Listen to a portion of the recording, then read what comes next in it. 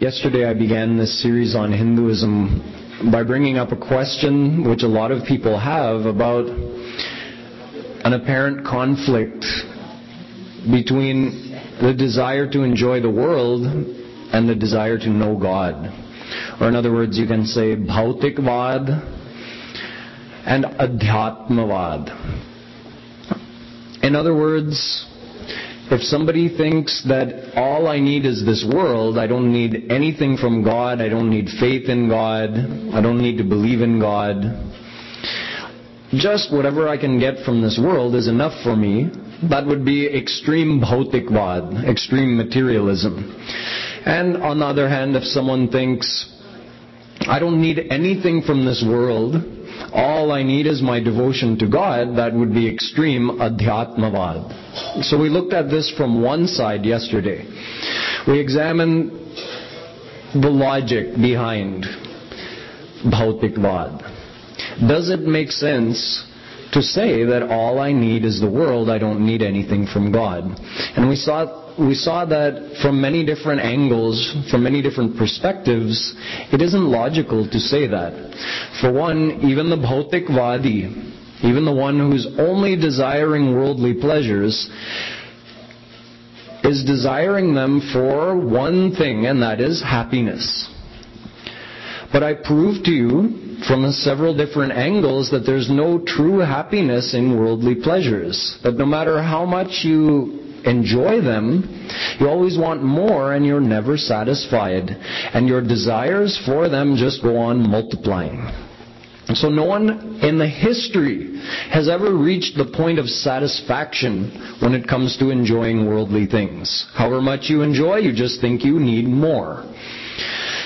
So true happiness is in God. God is divine and this world is material. So from this world you can get material happiness, and from God you can get divine happiness. So I told you that if you were the body, if your true identity was that you are your physical body, then the world would be enough for you. But you're not just your body, you are the soul. So you are divine, therefore only God's divine happiness could satisfy you. So even from the prospect of finding happiness from this perspective, the bhautikvadi cannot be successful. He cannot find true happiness simply by enjoying the world, even if he doesn't believe in God. So to find happiness, a bhautikvadi needs to find God. Also, I explained to you that no matter how much progress we have scientifically in this world, no amount of scientific progress can help us progress inside. Inside our mind, our heart, what is that, the state of our mind? How pure or impure is it? Accordingly will be the quality of our thoughts, and accordingly will be the quality of our actions. So there's no science or technology which can purify your heart. Only devotion to God can do that. So even from the point of view of just having a nice, peaceful, harmonious family or society, that is not possible without bhakti. Because without bhakti, no one's mind can get purified, so everybody will be having impure thoughts and doing wrong actions. So how could there be harmony in the world, or even in one family? So even if someone doesn't want divine happiness, if they just want peace and harmony in the world, even from that point of view, bhautikvad is not enough. Because bhautikvad, materialism, or just devotion to material progress alone, can provide more comforts and worldly pleasures, but it cannot change us or improve us in here. For that, we need spirituality. We need devotion to God. There is no science or technology which can reduce the defilements of the human mind, like anger, jealousy, hatred. All of these things can only be reduced through devotion to God. The more we're attached to God, the less of these negativities of the mind are manifested. They become less and less in the mind. Not through material progress, but through spiritual progress. So no matter how much we progress materially, only through progressing spiritually will we actually improve our behavior and our use of that technology which we're developing. Science can't make us good people. Spiritual progress will make us good people. So, Bhautikvad on its own is illogical. You need devotion to God to complement material progress. Now, what about the other way? What if someone says, I don't need anything from this world? The world is it's just an illusion anyway. All I need is my devotion to God. Forget about proper food, proper sleep, proper discipline, proper behavior, responsibilities. Forget about all of that. All I need is God's name. Does that make sense? That won't practically work either. For one thing, everybody has physical needs which must be met from this world. We all have a physical body, don't we? So we all have to drink, we all have to eat, we all need medicine from time to time, we all need some shelter from the elements. So everybody, as long as they have a physical body, they're going to have needs from this physical world. So nobody can ignore this physical world, no matter how much devotion to God they have. Someone may say, oh yes, but there have been great yogis who were so renounced, so highly evolved, that they just lived on eating dry leaves from the jungle. Okay, but those dry leaves are what? They're something from this world. So even that yogi is relying on the world. Okay, so the person says, yes, but there were also yogis who didn't need to eat anything. They survived on air just by breathing. So what are they breathing? They're breathing the air, which is also part of this world. He's still relying on the world. Okay, there were some yogis who didn't even breathe. They were in such a deep samadhi, their breathing stopped, and their heart rate was so low it was indetectable. And they just sat in samadhi without breathing or eating anything. So where were they sitting? On the earth. That's part of the world too. That's part of sansar. Okay, the person says, well, what about those yogis who didn't even need to sit on the earth? They floated, they levitated, and remained in samadhi. So where is he? He's in the space, is he not? Akash, space, is also part of this sansar. Akash, Vayu, Tej, or Agni, Jal, Prithvi, these are the 5 material elements. The yogi cannot escape that. As long as someone has a physical body, your physical body is made of the worldly elements, so how can you deny the necessity of the world? Nobody can. Sharira yatra pichate na siddhaye. Krishna says to Arjuna in the Gita that, Arjuna, if you don't do any physical action at all, you won't even be able to support your body. So everybody does something. Everybody has physical needs from this world that have to be met. Nobody can claim that this world is not real or doesn't exist. If someone does, there are some people who study Advait philosophy, and they say, oh, Shankaracharya said that this world is just illusion. It doesn't really exist. Okay, so when Shankaracharya wrote his Bhashya of the Brahma Sutra, when he explained that and said the world is an illusion, it doesn't really exist, what did he use to write? A pen. What did he write on? A paper. While he was writing his Bhashya, he was eating food, drinking water, sleeping on the earth. The very things he's making use of are the very things he's denying the existence of. It's completely illogical. The world is real. If someone says to you, oh no, this world is just an illusion, I don't need anything from this world, okay, do you still eat food? If you don't need anything, why do you still eat, drink? Do you have money? Do you like to watch TV? The same person who's saying, I don't need anything from this world, he's sitting in front of his TV, watching the TV. So it's all just talk. The world is real. It's here. Shaktitvan nanritam vedyam. Shandilya Maharshi says, this world is produced by God's power, which is called Maya. Maya is not an illusion. Krishna says in Gita, Daivi hyesha gunamayi mama maya duratyaya. He says this Maya is real. and it is my power, Mama Maya. And no one can cross Maya on their own. If Maya were an illusion, anyone could cross it. Tulsidas Ji says, no, not even then. He says, even if you want to believe Maya is an illusion, he says, Rajat Seep Mahabhas Jimi Yatha Bhanu Karvari Tadapi Mrishati Hukalamah Brahmana Sakai Kotari.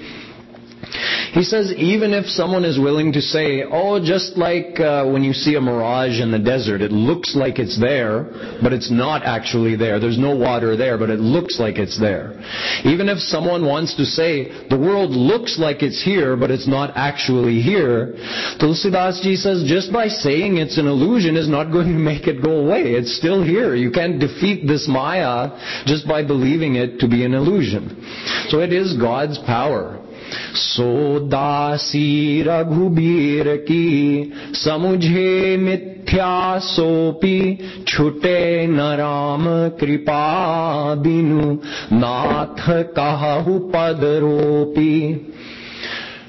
Tulsidas Ji challenges. It's my challenge. This Maya is Ram's servant.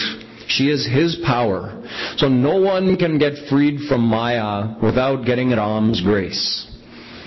Mameva ye prapadyante maya metam tarantite. Krishna says, you want to cross Maya? In the Gita, he says, surrender to me. Maya is my power. I will take you across Maya. No one can cross Maya on their own. So we're all under the bondage of Maya. There are three things that exist.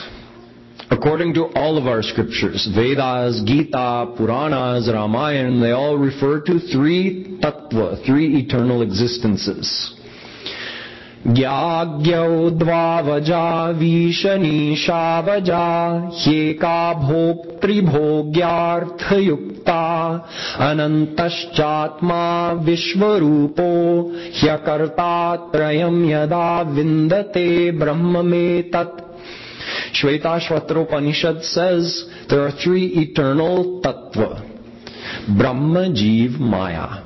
Brahm, God. Jeev, the souls, us. And Maya, his power. Mayam tu prakritim vidyan mayinan tu maheshwaram. Shvetashvatra Upanishad says this Maya, which is eternally existing, belongs to God. It's his power. So God is eternally existing. He was never created. He can never be destroyed. He has always been. He always will be. The souls have always been and always will be. They were never created and they can never be destroyed. Na sato vidyate bhavo, na bhavo vidyate satah. Gita. Whatever exists has always existed and always will, because energy cannot be created or destroyed. So Maya is an energy. Therefore, it also was never created and it can never be destroyed. It has always existed and it always will. Therefore, the Mahabharata says, Satyam bhutamayam jagat. Satyad bhutani jatani sthavarani charani cha. This world is made from a really existing power called Maya. So the power which it is made of, Maya, really exists. Therefore, the world really exists. And who's the one who activated Maya and caused it to produce this world? God did. So God is real, Maya is real. So the world, which is made by God with his power, Maya, is also real. This is an undeniable fact, and it's also our own experience. If this world were just the appearance of the world and it weren't really here, it were somehow the creation of our own imagination, then we would not all see the world the same way. But we do. Every one of you sees this diya burning here. Why? Because it's really here. You're not imagining it. If we were imagining it, someone would imagine that there was an apple sitting there. Someone would imagine a diya. Someone would imagine anything. But it's not. It's real, so we all see the very same thing. Anyone who's sane and whose senses are working properly, they see the same thing. So this world is real, we can't deny its existence, and we can't deny its necessity for us. This is why Krishna says in the Gita, he admonishes Arjuna, Natyashnatastu yogosti nachaikantamanashnatah nachati swapnashilasya jagrato naivacharjuna yuktahara viharasya yuktacheshtasya karmasu yuktasvapnavabodhasya yogo bhavati dukkhaha. He says, Arjuna, someone who wants to follow the spiritual path also needs to be disciplined in their worldly life. So he says, this path will not be successful for someone who sleeps too much or who sleeps too little. This path will not be successful for someone who eats too much or who eats too little. This path is successful for someone who moderates his eating habits, sleeping habits, and his behavior. He's not overly extroverted, not too social, but also he just finds a balance. So he lives a healthy life, a disciplined life, making use of what he needs from this world, but not overdoing it either. Gautam Buddha one time was sitting under a tree doing meditation, nirahar. He wasn't eating anything for days, just staying in meditation. And he was starting to feel dizzy. And it was distracting him from his meditation. And just then, some village ladies came walking along, carrying their pots on their head. And they passed by singing a song. And the meaning of that song was that the tanpura, the instrument that you play as background for classical singing, their song was saying that the tanpura has to be correctly strung at the right tension. If it's strung too tight, you'll pluck the string and it will snap and break. And if it's strung so loosely that it's just weakly hanging there, you try to pluck it, no sound will come out. So if you're too dhila in your worldly life, no discipline, so you won't succeed spiritually either. You have to have a proper tension. Not too tense, but not too loose either. Just a good, healthy discipline, balanced lifestyle, moderate behavior. And if someone adopts this kind of living, then they will be able to be more successful on their spiritual path. So it means we have to adopt an approach to our living in this world like this. यह संसार हमारे उपयोग के लिए है, हमारे उपभोग के लिए नहीं. Upayog means to make use of something, and upabhog means to indulge in trying to extract happiness out of that thing. So this world was never meant for anybody's upabhog. It's meant for your upayog. Why not? Because upabhog means finding happiness. Where is happiness? Happiness means divine happiness. That's in God. So God is for your upabhog. Believe it or not, you might have never thought of it that way. God is for your enjoyment. You're supposed to enjoy God's happiness. And the world is for your body, so that's for your upayog. But don't try to find happiness in worldly things. It's a dhokha. I explained that to you yesterday. It keeps presenting the allurement that, you can find happiness here. Just like, what they do, if they want a donkey to pull a cart, and the donkey's being stubborn, he's not going forward, so they'll tie a stick to his back, which reaches out on an angle in front of him with a carrot hanging from it. And the donkey wants that carrot. He sees it, so as he moves forward, though because the stick is tied to his back, the carrot also moves forward. So the donkey keeps chasing that carrot all day, but he never catches it. It's always just out of his reach. In the same way, the world presents the hope of happiness, the promise of happiness, and we develop the hope of getting that happiness. But am I right or not? Is that happiness not always just out of your reach? We live in hope. We do not live in happiness in this world. We fool ourselves because we're always hoping to find happiness in this person, in this thing, in this success or attainment. We have the hope of finding happiness, and that hope is always there in my mind. That's why we get up in the morning. Oh yes, this thing might happen today. I might accomplish this. I might get this thing. So with that hope, we get up in the morning that from these things I may find happiness.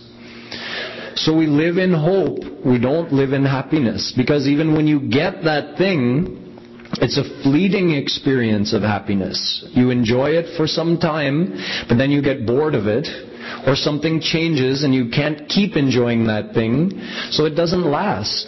So you get a momentary enjoyment, and then you have to keep looking for something else. So in this way, the world keeps just giving us like an allurement of happiness, but never giving us the real thing. Had we found the real thing, we would have stopped looking.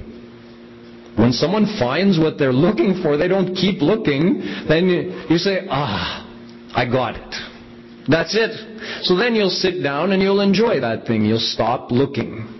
We have never stopped looking because we never found the real thing which could make us happy forever. So this world is always giving us the illusion of happiness, but it's never giving us real happiness. So we need to understand that and not make this world for our upabhog. It is not. God is happiness. He can give us happiness. We will get happiness when we attain Him. And this world is not useless. It's for our upayog. So what are we supposed to use the world for? Calories, vitamins, minerals, protein, the things your body needs. See, it's perfect math. This world is made of Maya, and your body is made of Maya. So the world is material, and your body is material. So what does your body need? It needs things from this material world. So that's why the world is here. So you can get what you need for your body. Now, inside your body, your divine self is there, your soul. So your soul actually permeates your whole body. Omnipresent in your body is your soul. And omnipresent in this world is God. So your body needs the world, and your soul, which is present in your body, needs God who pervades the world. Very simple math. So everything you need is right here already, but don't get mixed up. Don't look for happiness and calories from the world. Look for calories from the world, medicine from the world, the things you need for your body from the world. But for happiness, look to God who is omnipresent in the world. So God is for your soul, and the world is for your body. So we are meant to live in this world, but with this understanding that the world is for our use, it is not for our happiness. So we make use of it in a disciplined and healthy way. Then our body will be healthy, and our mind will be healthy, and then we'll be able to do devotion. If someone wants to do bhakti to God and ignore the discipline of living correctly in this world, they won't be successful on their devotional path either. If you ignore all of your physical needs, your body will become ill, and that will disturb your mind, and that will disturb your spiritual path. When our body is healthy, then our mind feels more healthy, feels more relaxed. And with a relaxed, healthy mind, someone can do devotion to God and successfully attain God in this life. So don't think that, I'll give all of my attention, I'll do devotion to God properly, but I'm going to be sloppy and careless in my worldly activities. That won't work. You only have one mind. If you're going to be sloppy and careless in the world, you'll end up being sloppy and careless in your spiritual path as well. So we have to live properly in the world, live carefully, do everything correctly. And in that way our mind has that kind of alertness and careful awareness, and we use that skill and that quality of the mind, that sattvic nature of the mind, to do devotion. So the world is not useless. It is for us. It's for our use, and we're meant to use it in a balanced way to support our devotion.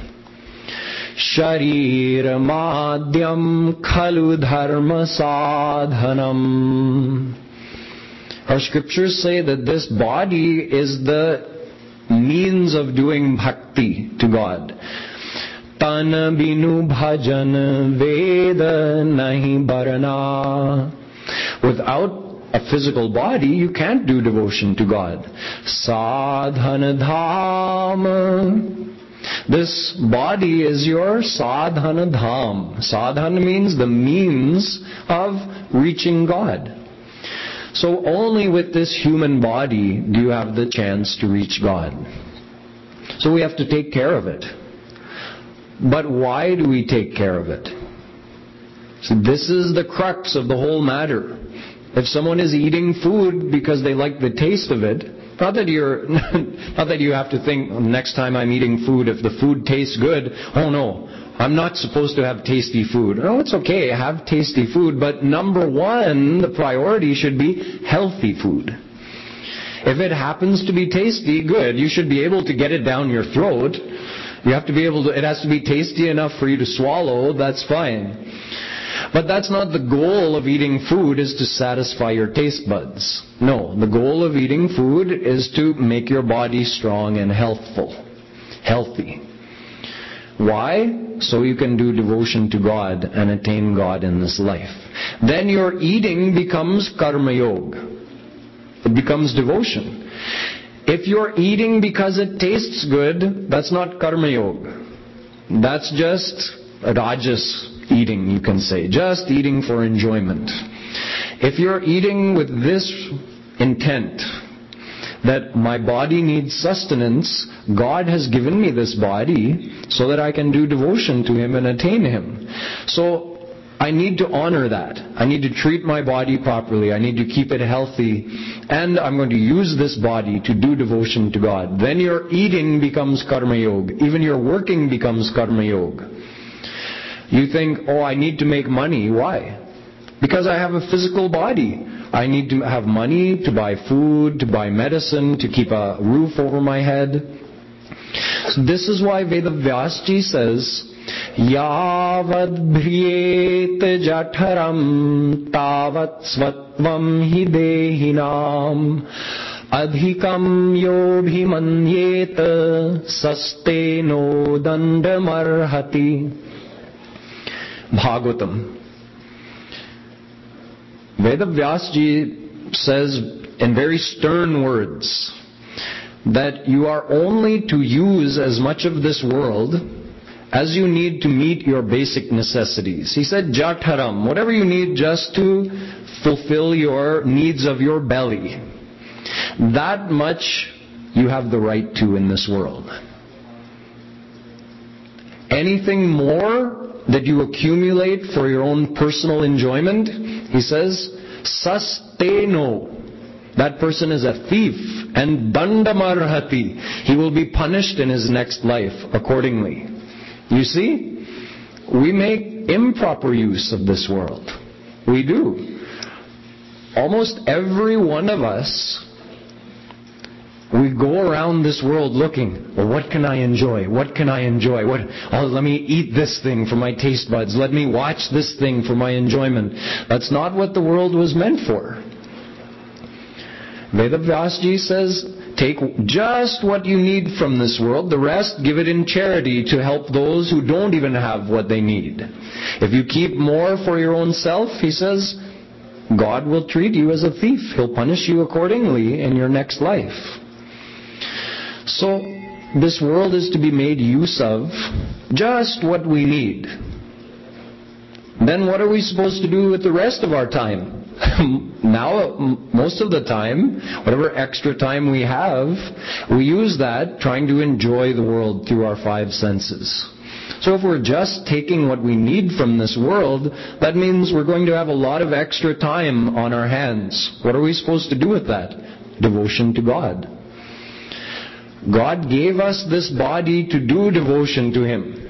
Deh dhare kar yah phal bhai, bhajiya Ram sab kaam bihai.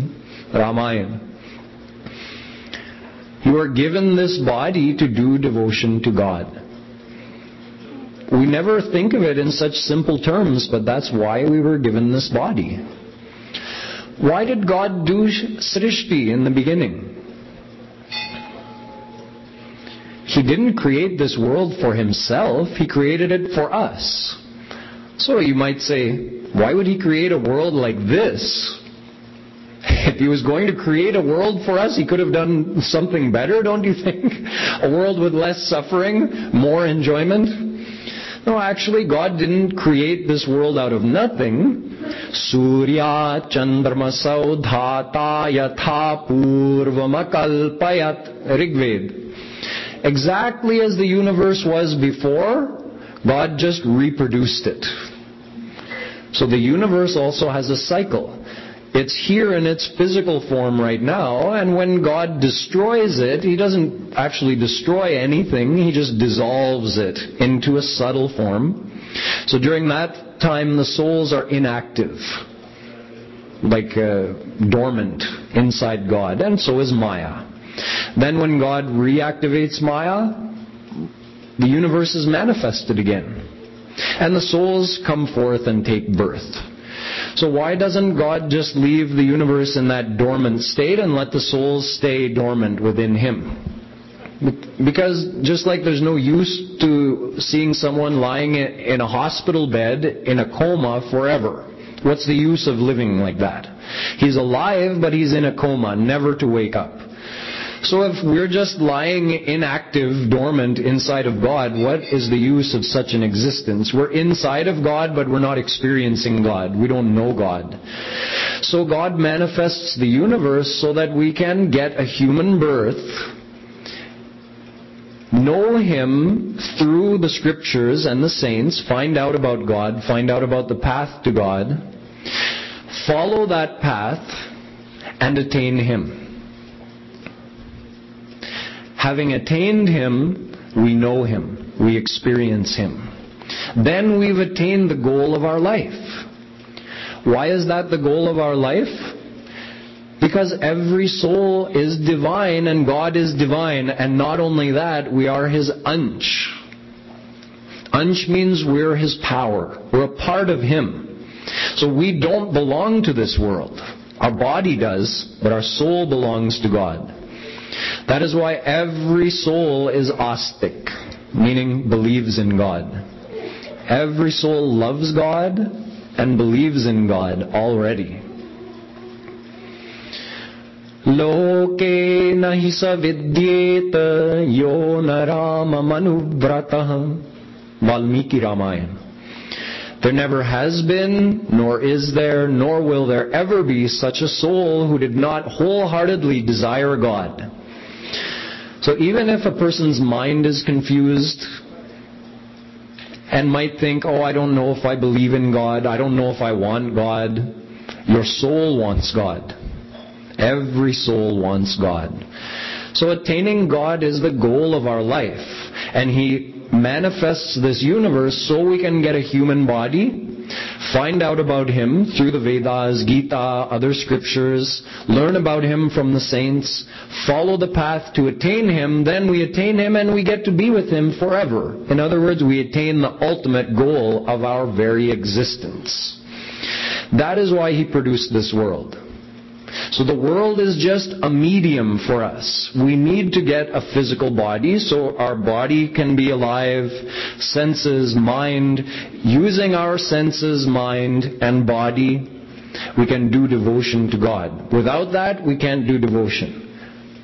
So that's why God produces this world, so we can get a human birth and do devotion to Him. There's no other reason for it.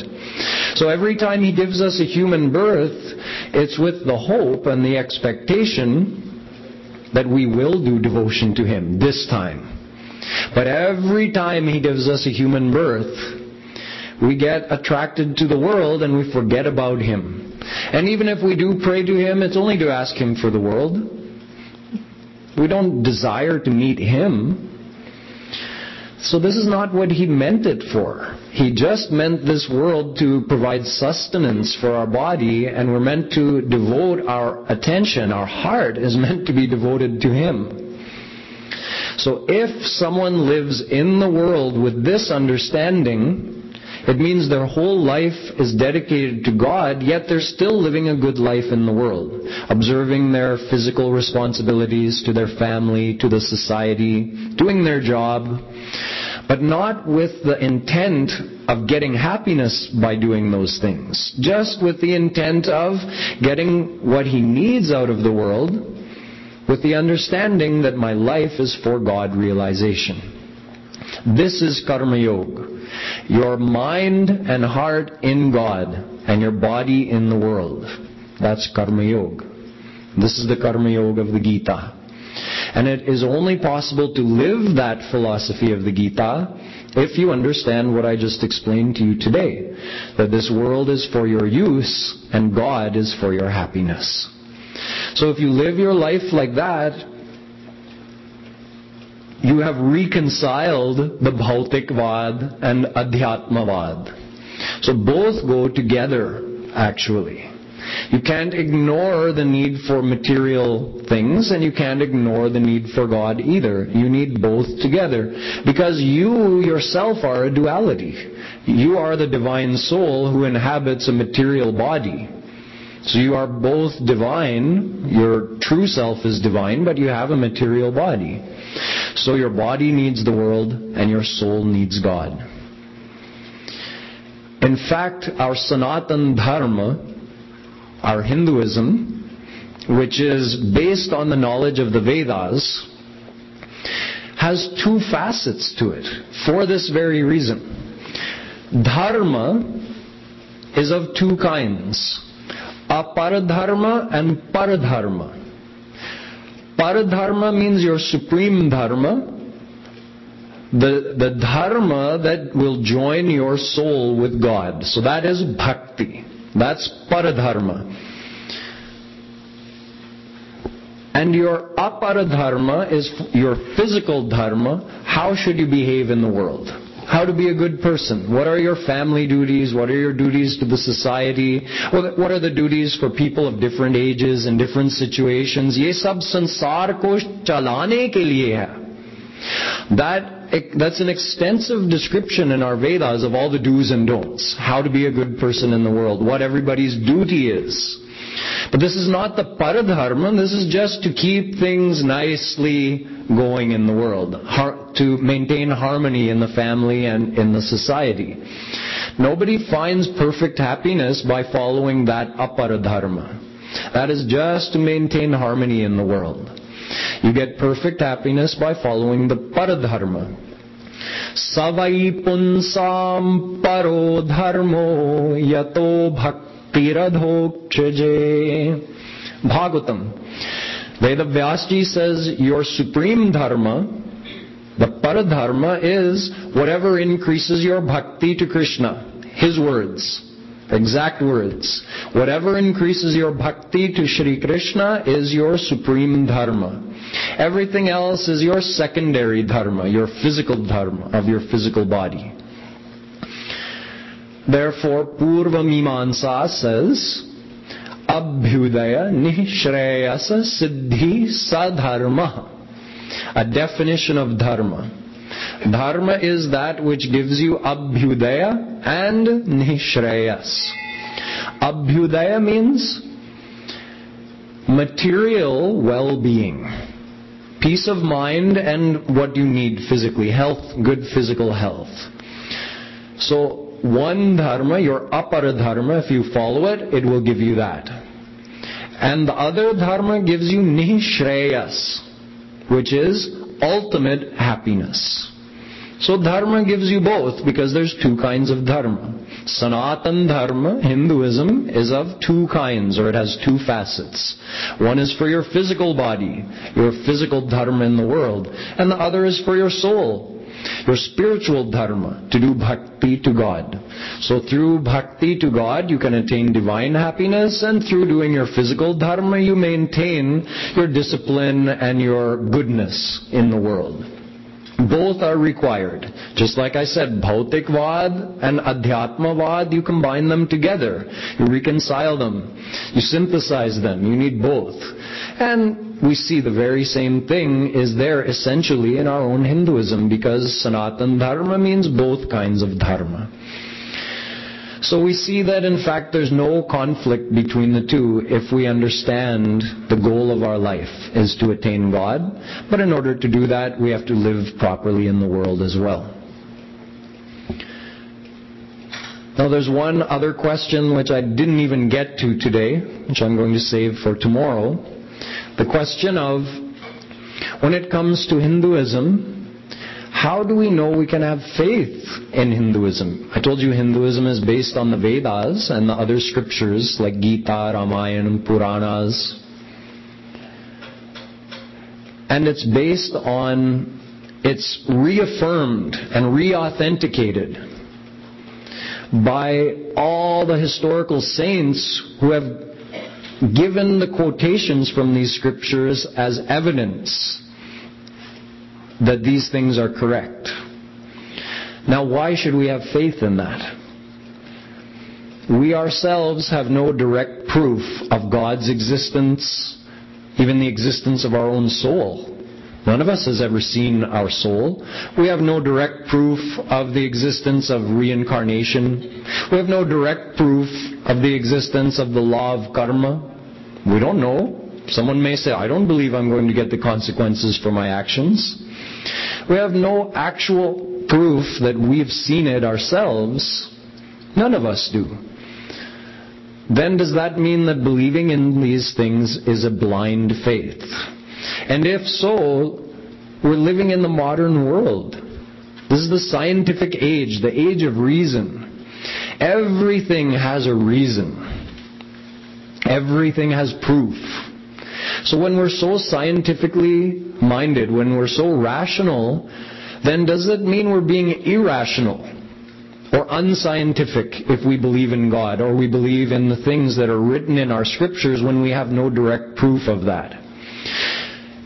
Is it okay to believe in God and believe in science? Are the two opposite to each other? Are they contradictory? Tomorrow I'm going to answer all of these questions for you. So we'll finish today by doing some bhakti to God. We're going to sing a song, a Kavali actually, written by my Guruji, Jagadguru Shri Kripaluji Maharaj, expressing feelings of humbleness and devotion, surrender to God, which are important for a devotee to develop. When we sing God's name, we should feel humble. That God, I'm nothing without you. Please come to me. So with these feelings and feeling God's presence, we'll sing this kirtan.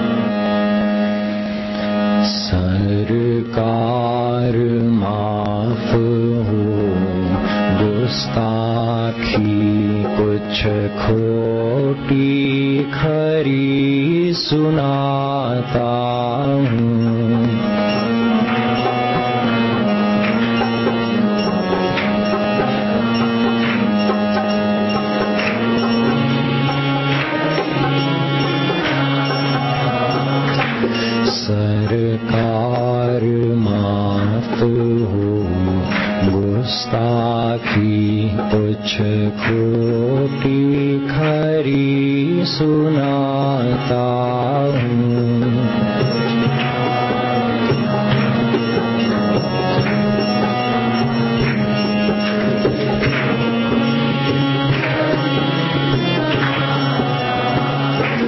मैं तेरा हूँ, तेरा होकर मैं तेरा हूँ, तेरा होकर दर दर की ठोकर खाता हूँ।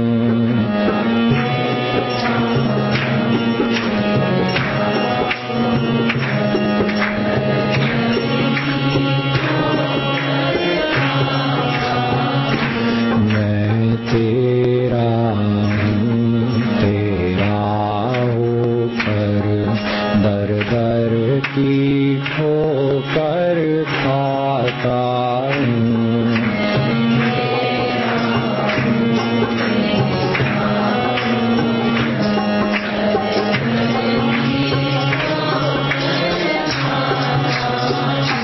सरकार माफ हो गुस्ताखी कुछ खोटी खरी सुनाता हूँ।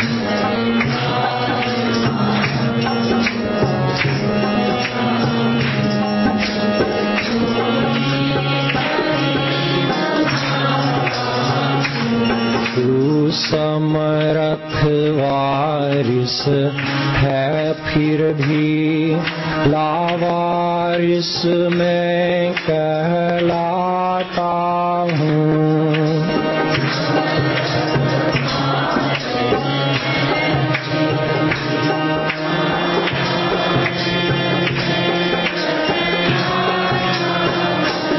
तू समर्थ वारिस है फिर भी लावारिस मैं कहलाता हूँ।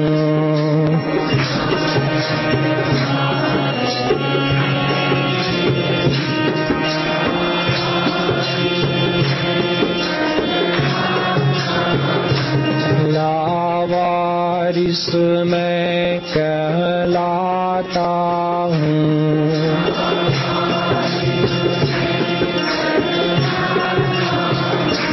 तू समर्थ वारिस है फिर भी लावारिस मैं कहलाता हूँ।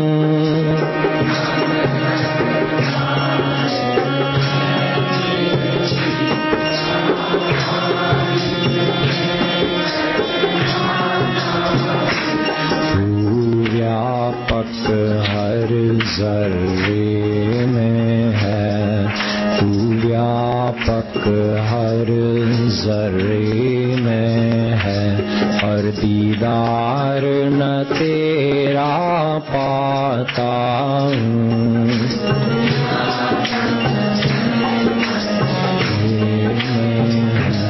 और दीदार न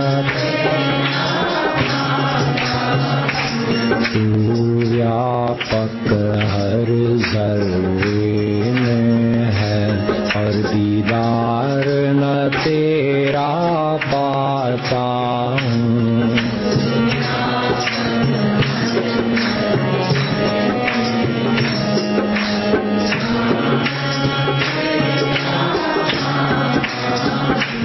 सरकार माफ हो गुस्ताखी कुछ खोटी खरी सुनाता हूँ।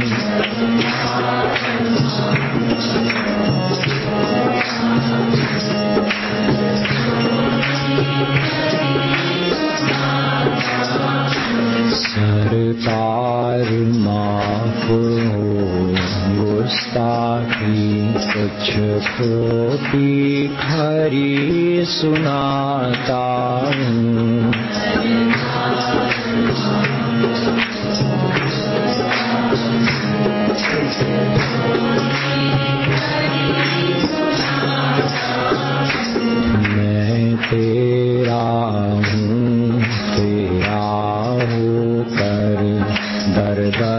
की ठोकर खाता हूँ।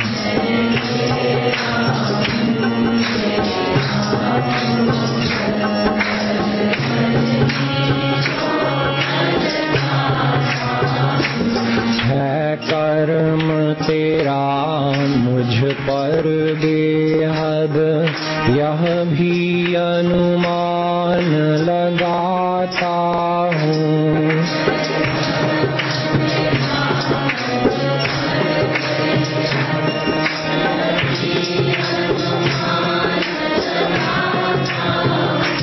है कर्म तेरा मुझ पर बेहद, यह भी अनुमान लगाता हूँ।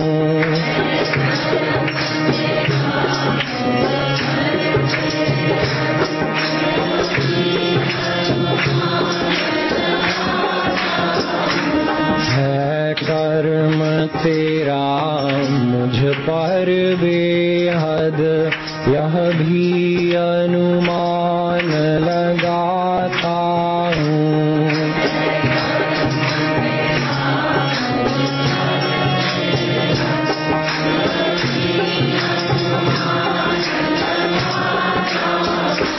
पर इस चंचल मन पर रहवर, पर इस चंचल मन पर रहवर, अधिकार नहीं कर पाता हूँ।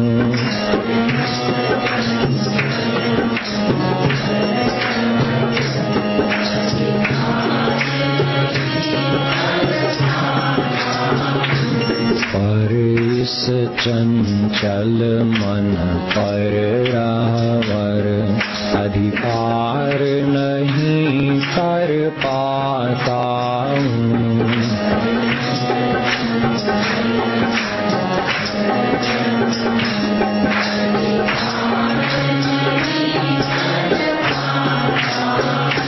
सरकार माप हो गुस्ताखी, कुछ खोटी खरी सुनाता हूँ।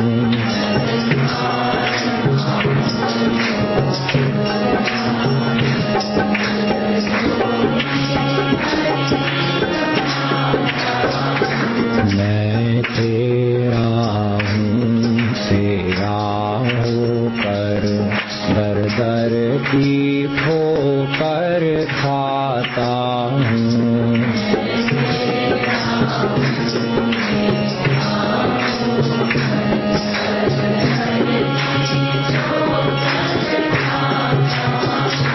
सरकार माफ हो गुस्ताखी, कुछ खोटी खरी सुनाता हूँ।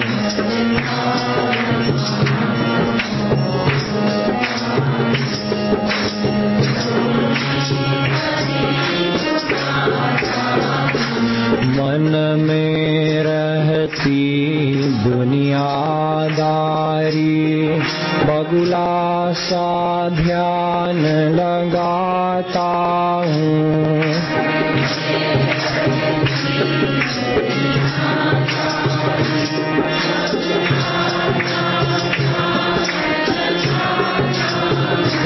मन में रहती दुनियादारी, बगुला सा ध्यान लगाता हूँ।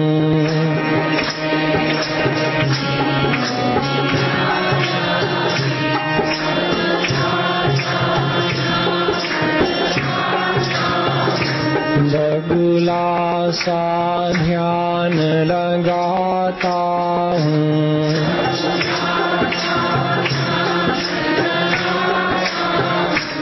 मन में रहती दुनियादारी,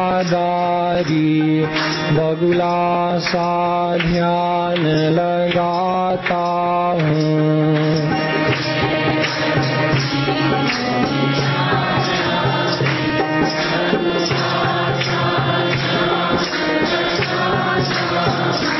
तुझको खुश करने की खातिर, तुझको खुश करने की खातिर आंसू भी नहीं बहाता हूँ।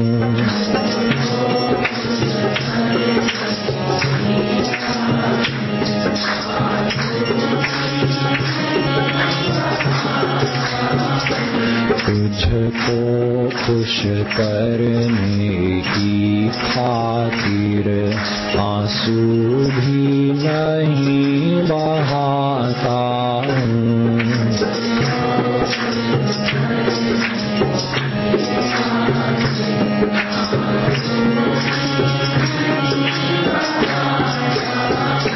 सरकार माफ हो गुस्ताखी, कुछ खोटी खरी सुनाता हूँ।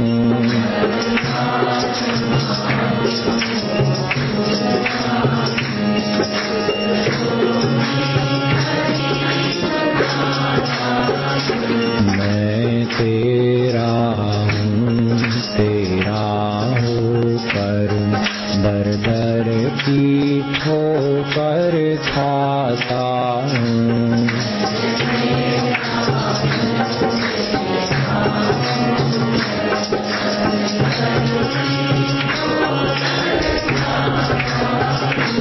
कर नजरे इनायत करुणा कर, मैं माया से घबराता हूँ।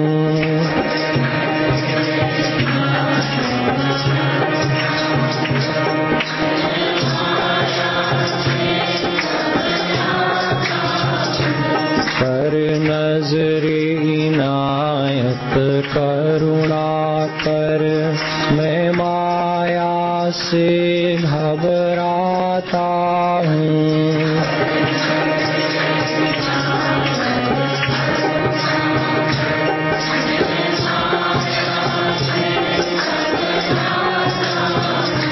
मैं माया से घबराता हूँ।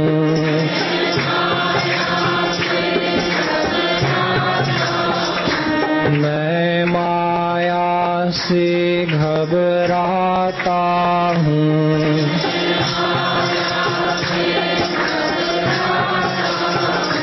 कर नजरे इनायत करुणा कर, मैं माया से घबराता हूँ।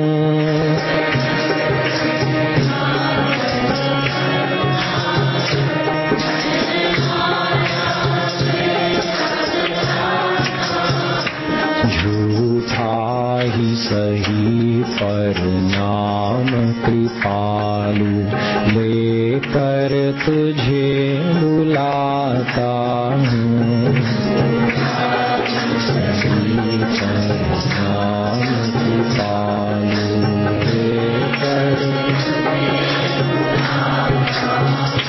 झूठा ही सही पर नाम कृपालु, लेकर तुझे बुलाता हूँ।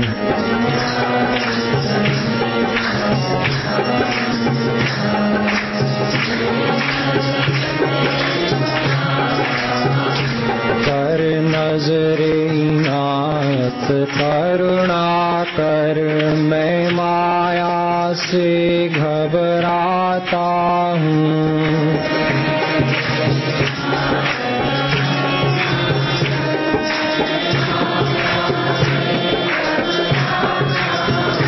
कर नजरे इनायत करुणा कर, मैं माया से घबराता हूँ।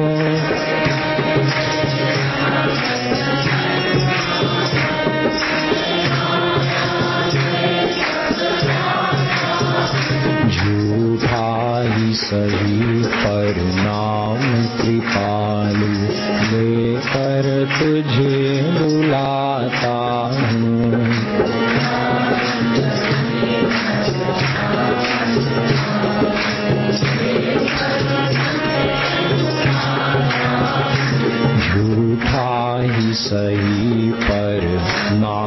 कृपालु लेकर तुझे बुलाता हूँ।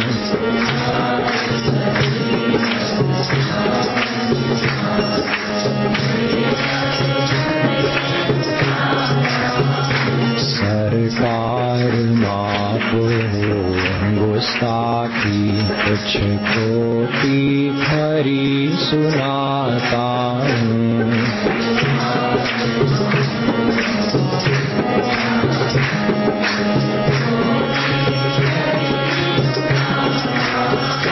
मैं तेरा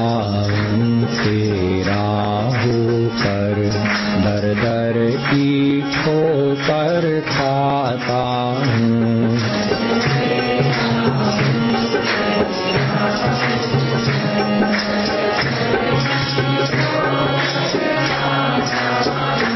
तू समर्थ वारिस है फिर भी लावारिस मैं कहलाता हूँ।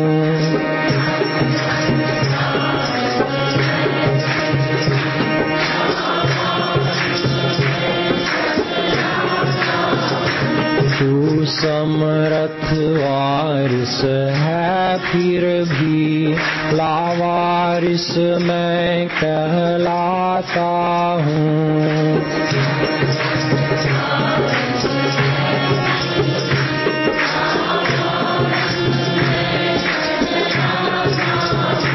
लावारिस मैं कहलाता हूँ।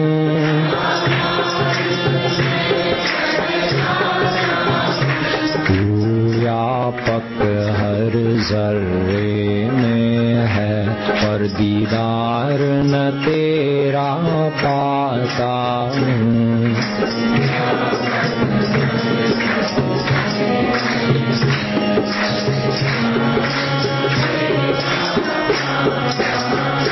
तू व्यापक हर जर्रे में है पर दीदार न तेरा पाता हूँ।